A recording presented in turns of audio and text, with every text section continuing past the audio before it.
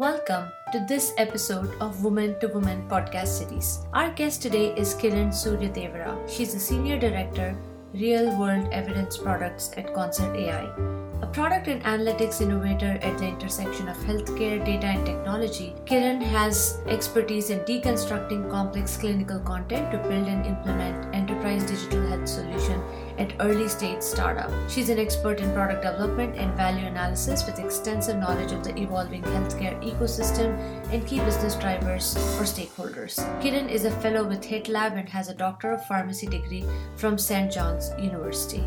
Hi Kiran, welcome to the show. We're so excited to have you with us today. Thank you so much for having me. What do you do today for our listeners? If you can just briefly tell us what you do and how you got here. Yeah, so I am the Senior Director of Product Management at an organization called ConcertAI. So my role there includes defining product strategy and defining the product roadmap for our data products, our suite of data products. So I got to this role through a series of twists and turns. I'm a pharmacist by training and trade, practiced in oncology pharmacy in the early part of my career. And then I pivoted into tech about 6 years ago. The general interest in technology, not really understanding the roles that would make up within a small startup. And I ended up getting nestled into a hybrid of a clinical and product role, which really just married a lot of my pharmacy experience working in oncology with some of the high growth needs of a small early stage startup. And from there, I just had a significant interest in leveraging my clinical experience to build technology solutions. So just in a series of startups, a lot of product and analytics roles, building out solutions led me to my current position. So why pharmacy? Why did you choose to be a pharmacist in the first place? It was a hybrid choice, I would say. So I actually just always grew up following politics and really interested in, news and current events. And so I had wanted to go into international affairs or political science. My parents had a little bit of a different vision. They, had their perspective, being immigrants and coming here and giving us an education. Their perspective was have a steady job, have a stable degree, and then you can go do whatever it is that you want to do, which is sort of what happened, just not in the field that I had originally thought. But yeah, so that's how I ended up in pharmacy school. For someone who was not interested in science at all, I ended up getting into a few pharmacy school programs and just chose the one that I thought was most right for me and ended up coming out. And somewhere in pharmacy school, I did really have a passion for practicing. I knew that wasn't going to be my end goal, but really happy I started my career in actual clinical practice. I'm sure there'll be some more pivots along the way, but that's how I ended up in tech with this pharmacy background. So now being in this field for a while, now looking back, do you think things would have been different if you had actually gone with the political science career? I think things would have been different. I would have graduated college. I was in a 6-year pharmacy program, so I graduated in 2011. I would have graduated in 2009 if I had gone to any other program other than the program that I was in, which was a really terrible year to come out of college, especially from what I would assume would be a liberal arts degree that would have been international relations or political science. It just would have been very tough. So I think just for the mere fact of timing, things would have been very different. I don't know what the job market would have been. It was not great for a lot of my friends who did come out of school at that time. So I don't know that I would have ended up in tech at all. I probably would have ended up in a completely different field that made sense just to have some sort of job and whatever path came out of that. So you're in Bay Area, right? That's like the technology hub. So many companies, so many people who are like experts in technology. So when you were getting into this hybrid roles where you needed to know technology as well, were you a little bit scared? It was interesting because my tech journey actually started in New York, which at that time when I had made the transition, tech was just booming, not just in healthcare, but across the board. It was just starting. The boom was just starting. So it wasn't really an established space as much as it had been here for almost a decade in the Bay Area. So I got my intro into tech while I was in New York. And so I think the climate, at least at that time, wasn't the golden era of technology. It was, just software engineers and product managers and operations and finance folks hoping to become a Silicon Valley tech startup. So I think the pressure was not as high as it would have been if I made the transition here. I think that the culture there was still everyone sort of learning how to be part of this like tech startup, or at least that's how it felt. And it helped that I started at a new company or at a small company where it was bringing in software engineers that didn't have healthcare experience. So it almost was a symbiotic relationship where, because I had the clinical expertise that we were building the clinical product out of, I needed to work with technologists to be able to do that. And they needed my expertise. And in turn, I got a lot of, they were able to help me learn processes, learn, not necessarily code, but like how to become a product manager, how to look at tech. And I think what was really helpful is that how we're trained in pharmacy schools to almost be a problem solver in a regular pharmacy situation, whether that be, a community setting or a hospital setting, which my background's in hospital. You sit in between a lot of different groups. You sit in between physicians, nurses, patients, and you're really just like mitigating blockers. So, whether it's a medication that's meant for that disease state, dosing, there's always some conflict between the different stakeholders, even in dispensing like a single drug. So I think that way that we were trained does really lend itself to being amidst a lot of different groups coming together to put together a technology solution. So I leveraged a lot of what I had already known in terms of like planning. And then I just had people who sort of had to teach me so I could help them. So during this whole process, I'm sure you had allies, right, who were able to help you. You were able to help them. As you said, it was a symbiotic relationship, right, where you both together kind of moved the agenda forward for the company. Let's talk a little bit about that. So in your life, how has that worked out for you? And how have you really built allies, whether it be in work or in life, where you have these strong relationships where you're all helping each other? Yeah, I think for me, and I think for most people, there's two ways, right? So the professional aspect of it, I think that in the times that we're at these startups, and a part of it was because they were smaller organizations that were basically looking to survive and get a product out. I don't know that there was a ton of allyship, and I think that that's one of the things that I do reflect on a lot, especially with a new generation of women who are reaching out, trying to get some perspective. I didn't really have a mentor or what I felt like a professional ally really in any of my roles, which has, made it sort of difficult to really narrow in on what I want to focus in on, and also kind of have the coaching and like the business acumen that was lacking in my, my college education. We didn't have a ton of classes to really go out and function within like boardrooms, right? Or like whatever the proverbial table is. So I feel like that is an aspect that I had to sort of learn on my own, and really just, I wouldn't even say perfect, just learn as I fell. And it got messy at times. Well, I would have loved to have a mentor of some sort. I do think that there is some sort of resilience in being able to figure it out myself, but I don't know that I would, I think going forward, for me at least, I would like to help other people figure it out and like be a mentor to other people. And it just really not having a mentor has shaped how I want to lead, whether that be within an organization or just in different sort of capabilities. Personally, I have a lot of folks that I have had relationships with over the course of many phases of my life. And I think that is probably where my strongest allyship comes from. And I experience it, whether those are personal challenges or professional challenges. I don't know if my top of the funnel has been really filtered in terms of ingesting friends across the, last 20 years of my life, but I've just had really strong, both female and male role models. So talking about role models, did you have any specific role models growing up? I wouldn't say specific. I mean, I definitely think that my mother and then my aunts, family friends are just, strong women were role models. I don't know career-wise, there were any people doing the types of things that I wanted to be doing, which at that time, and still maybe, is a little unclear of what that looks like in the future, but there wasn't anyone that was doing the things that I wanted to be doing.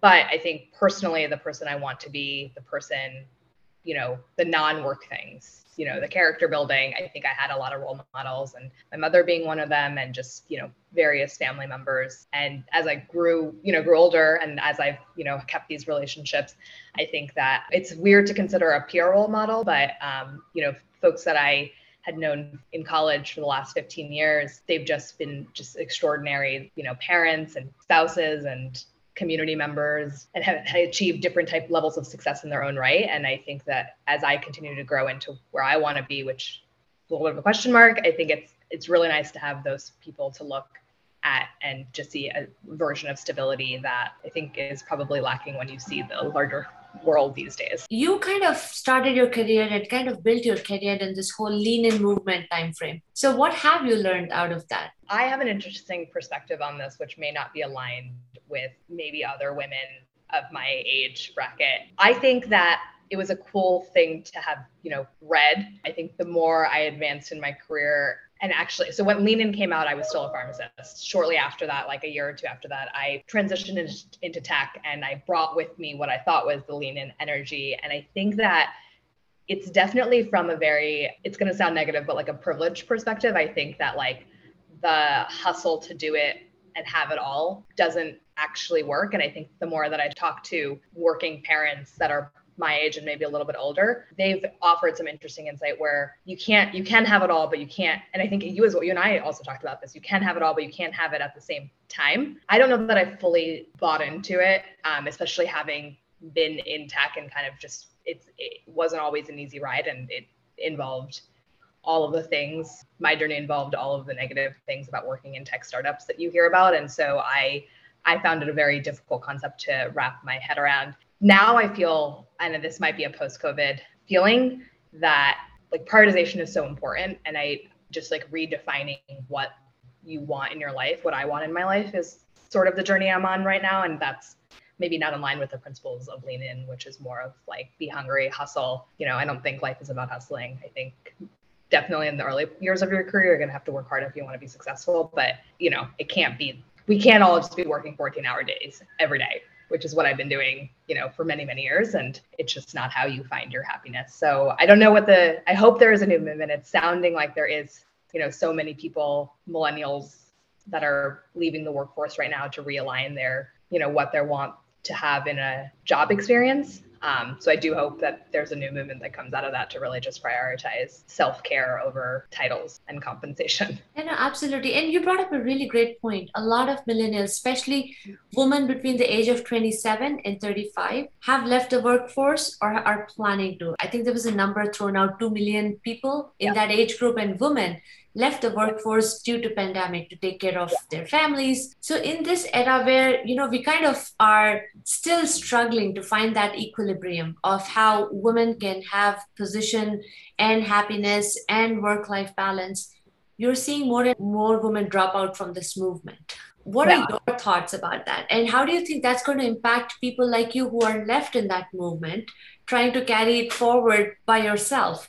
Because you're kind of losing the crowd behind you. Yeah, well, and I think one thing that's really important to note about that 2 million figure is that it is, there is a significant amount of millennials between those ages that are leaving. But, and I think this will tie back into kind of my larger point on this, but a huge majority of that 2 million are people who do not want to leave the workforce, who are leaving because, they lost their jobs. A lot of women are primary caretakers, and they, had to take care of their kids who are now homeschooled for a year and a half and God knows how much longer, and women who lost their jobs because they're service workers or, positions that are generally lean more towards a composition of female than male. And what I think the Lean In movement has already left behind are those types of women, like not the ones that are voluntarily leaving the workforce, the ones that had to leave the workforce for X, Y, and Z reason that was beyond their control, and women who just, whether they need a break or not, they didn't have that choice. Whereas I think a remnant of that Lean In movement is like taking control of your life, which is what I think the privileged position of those 27 to 35-year-olds are able to do. And I think that like those women can't be left behind. Women are a huge part of the economy. We have to figure out how to get them, the ones that want to get back into the workforce, to get back into the workforce. And I think naturally you can have it all, take breaks when you need to take breaks. It's going to dissolve because the amount of women that are starting to get voices that didn't have like social media voices, that aren't CEOs and CEOs of companies, to kind of prophesize on the Lean In movement. I think it's just that dynamic is shifting. And I think the everyday woman is getting more of a platform to be able to exercise, and speak about what is most important to them to get them back into the workforce. And to be honest, like they need to be our priority. I think there's definitely like a huge focus on all of us, 27 to 35, redefining our lives, but there is other women that just need support in ways that a Lean In movement can't. It's got to be us like advocating for them. So as you said, last 2 years have been tough on many families for different reasons. How did you cope during COVID?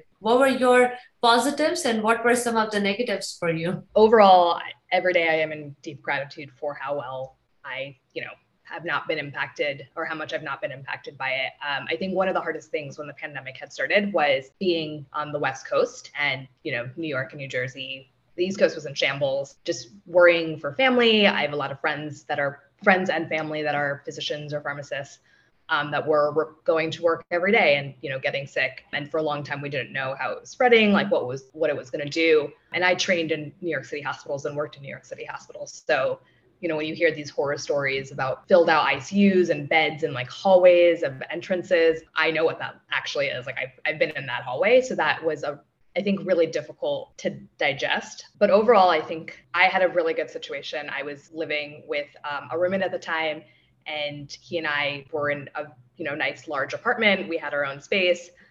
We had some outdoor space, and we had a very good rhythm. So I think mental health wise, where a lot of people suffered, I was fine. But I did leave a job during the pandemic, which was by choice, which was an interesting choice. But I think that was probably where the most uncertainty came from. It was a role that I was very unhappy at, had been very unhappy at. And just with everything else going on in the world, I couldn't, it all was too much. So I left the role, took some time to really understand what I wanted to do. And I guess was the most amount of uncertainty, but it was, self-caused. So again, just going back to the gratitude piece of it. So congratulations on your new job then. Thank you. Well, I actually had another role before the current role. Just looking back, right? Like what are some of the things we can improve upon? Some of the biggest issues that are at work are just an understanding of the challenges women face. I think there's a couple different angles, right? It's not one big bucket. For like progression of career, I had often found myself sitting at tables filled with men. I worked in tech, I worked with software engineers.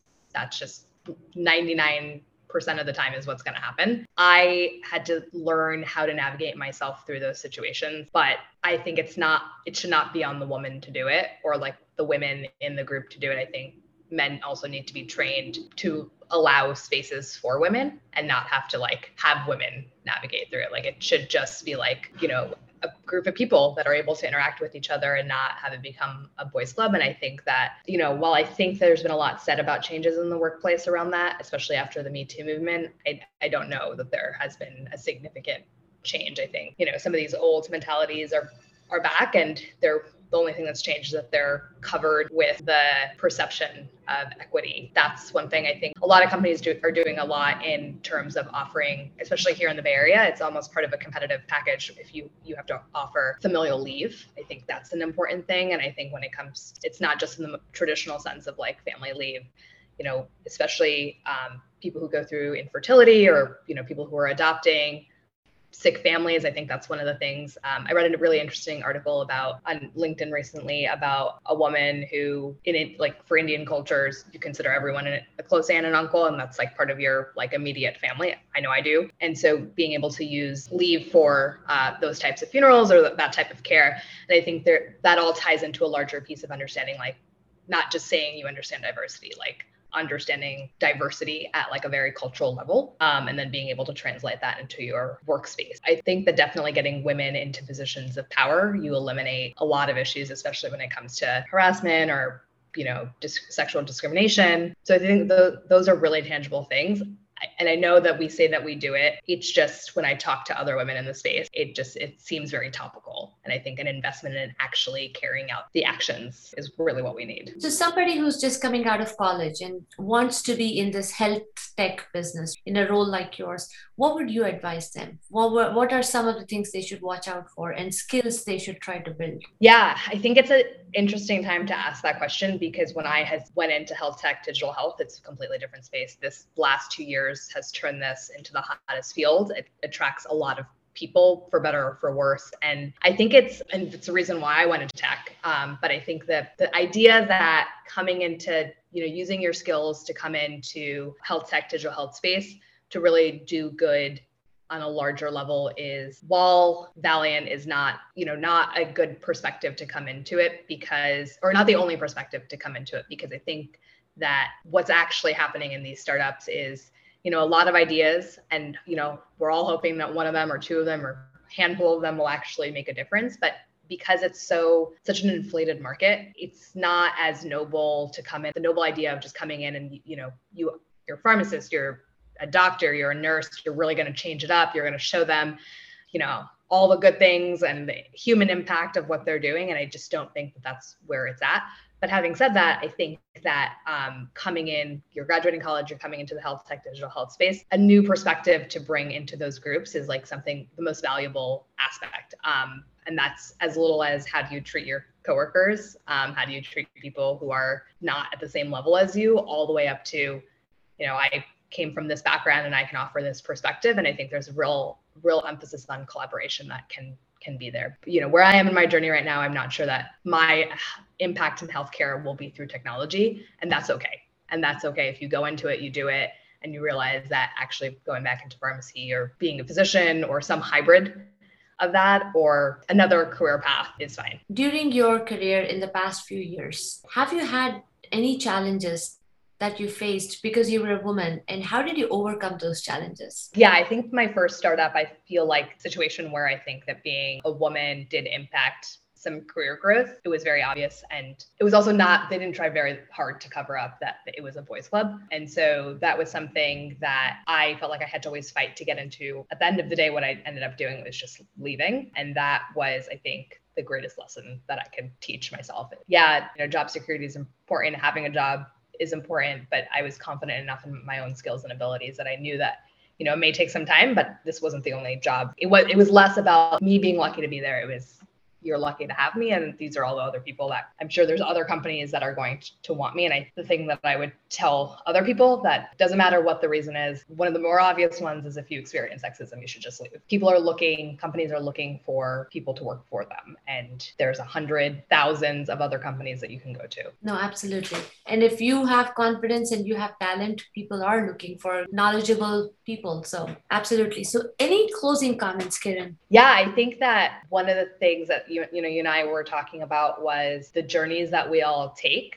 And I guess I would be consider myself mid-career at this point. I think I'm going through a little bit of I don't know if it's a transformation, but really just a lot of reflecting on what it is that I want and how much time that I want to give to get to the next level. And if that level is worth, working as much as one would have to work and managing as much as one would have to manage. And I've been on this thought process of maybe typical one job, one role experience may not be what I find successful or what I define as success. And maybe there's, different pieces of the puzzle that I can give my time to that will fulfill me professionally and, personally. And I think that when you are mid-career, traditionally, it's how do you get to the top of your license, top of your career. I am reading that a lot of people are redefining what they consider success. And I really do hope that there is a movement now to teach, the new grads that it doesn't have to be the hustle. It's not all about compensation. It's not all about titles. And I really hope that what we learned, the lessons that we learned in COVID really will inform, what we consider important. It can't just be this model of working 5, 6, sometimes 7 days a week. What's the point of that? Well, thank you so much, Kiran, for your time and the great advice and all the experiences that you shared with us. We really appreciate it. Thank you so much. Thank you so much.